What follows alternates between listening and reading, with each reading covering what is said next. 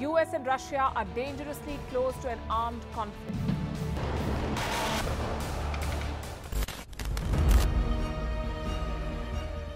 This year, 2023, New Delhi will be the capital of global diplomacy. For a country as diverse as ours, with 88% of the population illiterate, it was a very big deal to write a constitution, and that too, the world's largest. Meanwhile, if we may, here's a Republic Day gift from India for the BBC. A list of suggestions for the BBC for their upcoming documentaries. Number 1, the Kohinoor and the colonial loot. Number 2, an outdated monarchy and unhealthy obsession with the royals. Number 3, racism in 2023. We're waiting.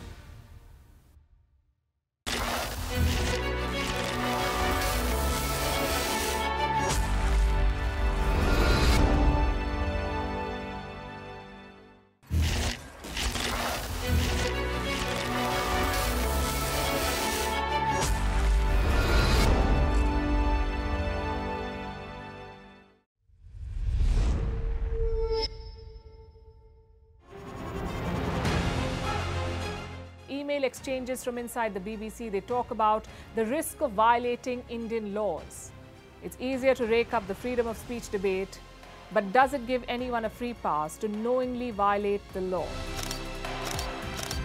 America supports India because it needs India's support in return. And India is working with the US because it suits India's interests. This is how geopolitics works. Last night, he diffused a crisis with his defense minister. But today, Netanyahu was confronted with a new problem. His cabinet seems to have rebelled against him.